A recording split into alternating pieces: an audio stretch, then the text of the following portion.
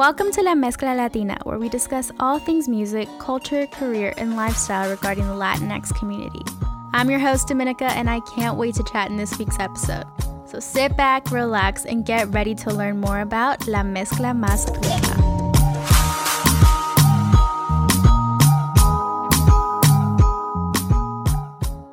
Hi everyone, welcome back to another episode con La Mezcla Latina. I'm excited for this because it's the part 2 to last week's episode.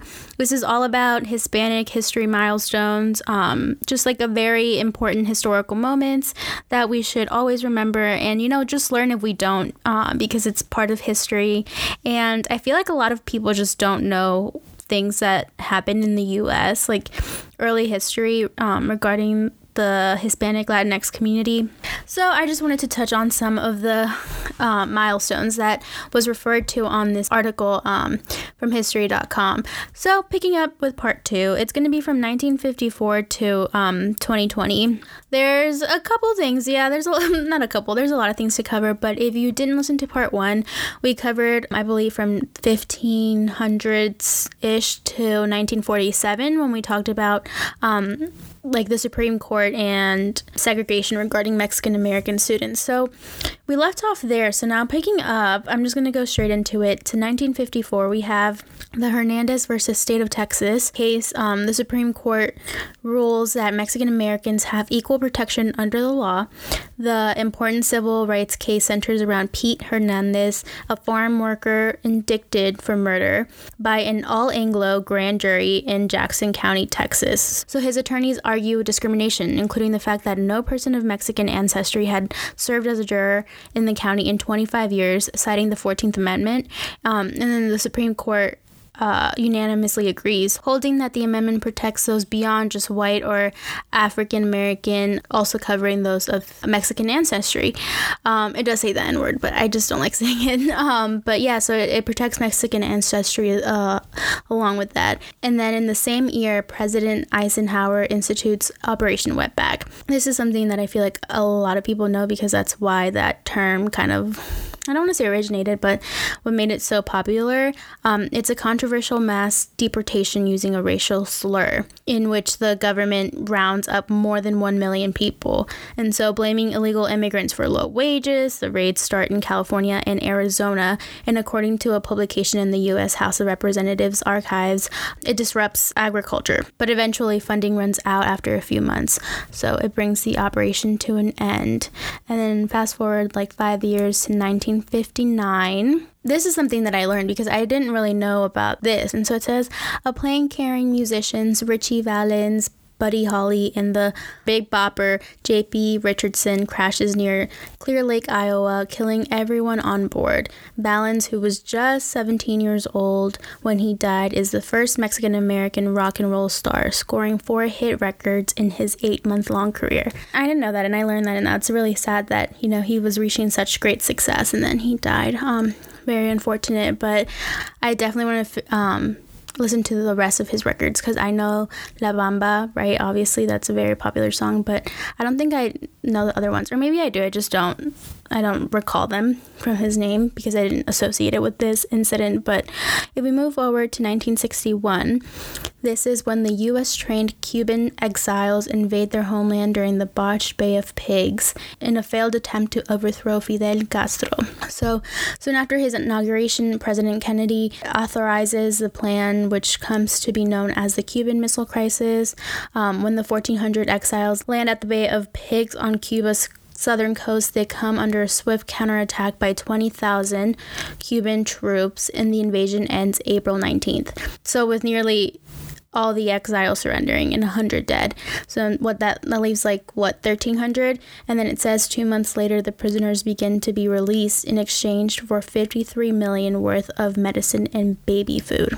I'm sure this is something I do remember learning in history, so I'm sure you guys know more about it, but it's just so crazy, the timeline of it. So then a couple years after, kind of begins the whole Civil Rights Act. So this in 1964, the landmark Civil Rights Act of 1964 becomes law, signed by President Johnson in outlawing discrimination based on race, sex, religion, color, or national origin.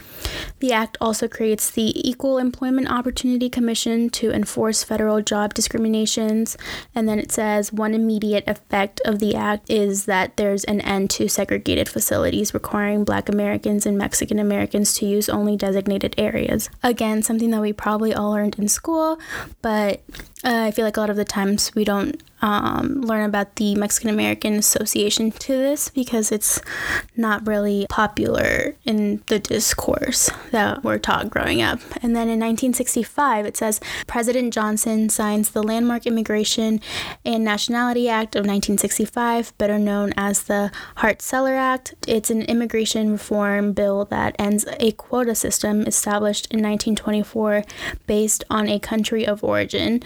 So 70% of immigrants were to go to Northern Europeans. And so it says the act gives priority to highly skilled immigrants and those with family already living in America.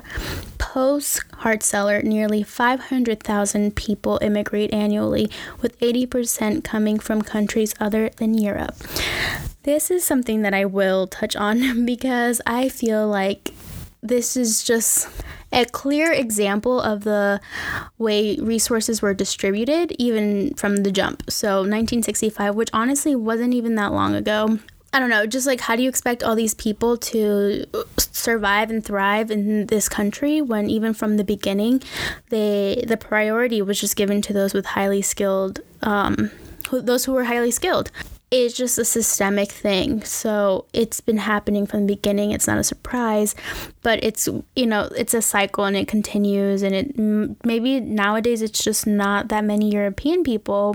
So it's crazy to keep in mind how even things from like less than 100 years ago is still a pattern. But moving on, a year later, 1966, we have Cesar Chavez. So he is the general director of the National Farm Workers Association and leads 75 Latino and Filipino farm workers on a historic 340-mile march from Delano, California to the state capitol in Sacramento, drawing attention to the demands of grape growers. The march held at the onset of a strike that would last 5 years and last 25 days. And upon arrival in Sacramento on Easter Sunday, the group is met by a crowd of 10,000. Later that summer, the NFWA, so his group, merges with the Agricultural Workers Organizing Committee to form the United Farm Workers Union that affiliates the AFL-CIO.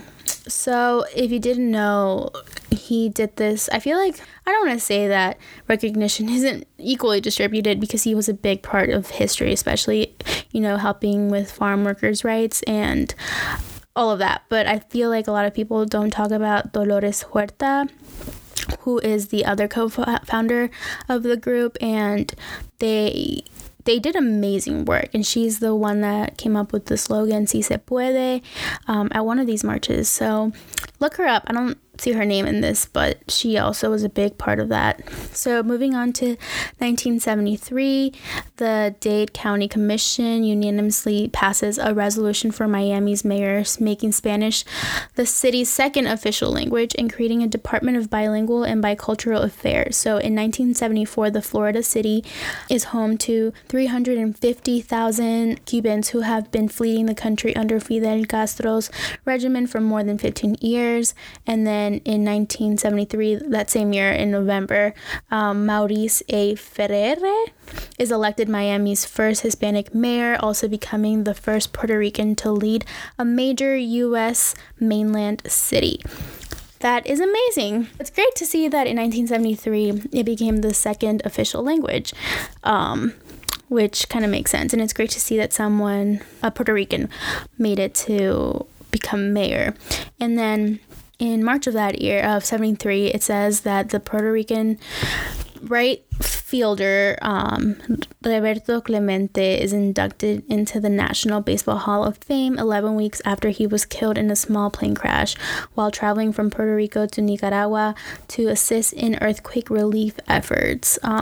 The owner of 4 National League batting titles, he received 12 straight Golden Gloves award and was the 1966 NL MVP. And in 1973, at the age of 37, he led his Pittsburgh Pirates to a World Series victory, earning the MVP title. So he was voted into the Hall in a special election, and he is the first Latin American baseball player admitted. Really sad to see that such great talent was, taken at such an early age, but it's great to see that his work didn't go unrecognized. He was a great baseball player, and it's great to see that the recognition was there. But moving on to 1975, President Ford extends the Voting Rights Act of 1965 with the amendment Section 203 mandating that bilingual ballots be provided in certain areas. It's great to see that started in the 70s. I will say the first thing that came to mind when I read this was certain areas. I mean, you got to start somewhere, right? But at least they made it a thing, right? You can't conquer everything overnight. But if we move to 1980, Fidel Castro announces that Cuban citizens may immigrate to Florida from the port of Mariel with their own arranged boat transport. In the months that follow, 125,000 Cubans flee the country in what came to be called the Mariel boat lift. Many of the immigrants were law-abiding citizens and families, but others, called Marieletos, were prisoners, criminals, and the mentally ill sent by Castro, causing President Jimmy Carter political woes. I feel like this is very surface level. There's more to it, obviously. These are just little snippets, but if you didn't know, there was 3 waves to the Cuban migration. So the first wave, obviously this is what I learned from school, so feel free to fact check and do your own research. But the first wave was those who had the money and the resources, to have their own boat transportation arranged. But the first wave was those that were wealthy. And then, it went on to the second and third waves. But yeah. If we move on to 1986, President Ronald Reagan signs the Immigration Reform and Control Act into law, granting 2.7 million long-term immigrants permanent legal status, but also imposing restrictions, increasing border security, and making it illegal for employers to knowingly hire unauthorized workers. So, it's cool to see the intent and start from the Immigration Reform and Control Act. And then in 1988, so 2 years after, Dr. Lauro Cavazos, a Texan, is sworn by Vice President George H.W. Bush as Secretary of Education, making him the first Hispanic to serve in a presidential cabinet. I think that's great. I love seeing that, especially when a Latino is included in a space that involves education, because that shapes people's minds from the very jump and helps with resources that are distributed and everything like that. And then a year later, in 1989, it says Cuban immigrant Yelena Ros Lithuanian. I'm definitely pronouncing that wrong. She is the first Hispanic woman elected to Congress, later becoming the first woman to chair the House Foreign Affairs Committee. Over 30 years, 15 terms. The Republican from Miami served in the House, the Florida House and Senate before representing the state's 110th district. In 1990, Dr. Antonia Novello is appointed the first woman and first Hispanic U.S. Surgeon General under Bush. And in 1933, Elena Ochoa becomes the first Hispanic woman to travel to outer space. We did talk a little bit about this in one of the episodes that I had previously last month about Women's History Month. So if you are interested in more about many women first and what they did in history, you can check that out. But very cool to see how that fits in the timeline of everything in history. But then fast forward to 1993, Federico Peña, who previously served as Denver's first Hispanic mayor, is confirmed by the Senate as U.S. Secretary of Transportation under the nomination of President Bill Clinton, making him the first Hispanic to hold the position. He also spends 2 years as the first Hispanic Secretary of Energy under Clinton, immediately followed in that role by another Hispanic, former New Mexico Governor Bill Richardson. It's great to hear all the firsts that happened within the history.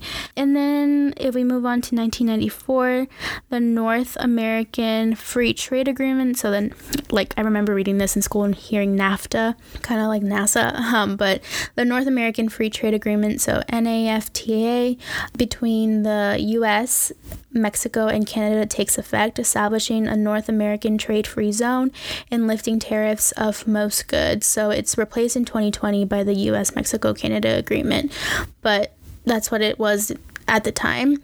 And then that same year in November, Proposition 187, called Save Our State, is passed in California, a controversial ballot measure requiring law enforcement, teachers, and healthcare professionals to verify and report the immigration status of all individuals in an effort to prevent, this is in quote, it says, an effort to, quote, prevent illegal aliens in the United States from receiving benefits or public services in the state of California, end quote. Lawsuits and challenges are immediately filed, with the U.S. District Court judge issuing a temporary restraining order just days later, and then another district court judge declaring most of it unconstitutional in 1998. And then we come to 2000. So in 2003, the U.S. Census Bureau releases statistics showing that Hispanics are the country's largest minority group with a population of 37 million, while the Black population stands at 36.2 million. And then a couple, 6 years later, Sonia Sotomayor is sworn in by Chief Justice John Roberts as the first Hispanic Supreme Court justice and the third woman to serve on the court. She was raised in a housing project in the South Bronx of New York, and she is the daughter of Puerto Rican parents and previously served on the board of directors for the Puerto Rican Legal Defense and Education Fund. I feel like most of us, majority, probably all of us, know about her and her history now, because it's been 12 years since she was sworn in. But yeah, it's that was a very historical moment, and I still remember that to this day. And I was in middle school, high school. Very cool stuff. But then if we fast forward to 2011, a report from the U.S. Census Bureau shows that more than half the increase of the total U.S. population between 2000 and 2010 was due to 43% growth of the Hispanic population, hitting 50.5 million in 2010, or comprising of 16% of the nation's population, and then non-Hispanic growth was about 5% during that time period. So you can see in that decade, those 10 years, things increased. And then it says in 2012, in a 5-3 ruling, the U.S. Supreme Court strikes most of SB 1070 in Arizona immigration law in Arizona versus United States. The decision finds 3 of the 4 provisions of the statute are preempted by federal law, the section making it a crime to reside in the country illegally, the section making it unlawful for undocumented workers to apply for a job, and the section allowing warrantless arrest based on probable cause of unlawful presence. However, the court does uphold the law's requirement that law enforcement officers verify immigration status during unlawful stops. If you remember that, it was just a crazy time, because it was less than 10 years ago. But that happened in 2012, and then if we move to 2016, the article, everything in it is coming to an end pretty much. But in 2016, it says, in a one-sentence ruling, the U.S. Supreme Court announces it is equally divided in a case involving a lower court's decision to block President Barack Obama's 2014 executive immigration order, deferred action for parents of Americans and lawful permanent residents, so DAPA, DAPA, granting deportation relief to 4 million plus undocumented people living in the U.S., providing they pay taxes, pass background checks, and reside in the country for more than 5 years.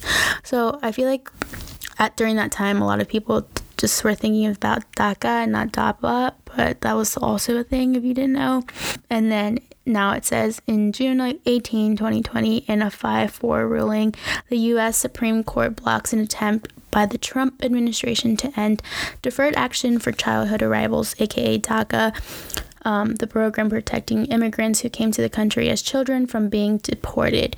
And then it was established in 2012 under President Obama, and it says it protects 700,000 dreamers. But that's it for the article. I feel like a lot of the most recent stuff, so like the 2000s on to 2020, we all pretty much know because, you know, we're old enough and we've seen it in the news, but the milestones before that were very interesting, and if you didn't know, I'd love to hear what's new to you or what kind of like stood out to you, or if anything did at all. Please make sure to follow on Instagram because I would love to have that discussion. I know some of you messaged me on Instagram stories saying like, oh, I love the episode, like, and then you told me, you know, what you knew, and then we had a discussion about it. So I would love to hear your input about this week's episode, but stay tuned for next week because we have a very awesome and special guest. I'm so excited for you guys to hear that episode. That's going to be it for today's episode. Again, thanks so much for listening. Please make sure you follow us on Instagram at Mezcla Latina Pod, that's POD. And again, don't forget to tune in every Wednesday for a new episode to learn more about La Mezcla Más Rica.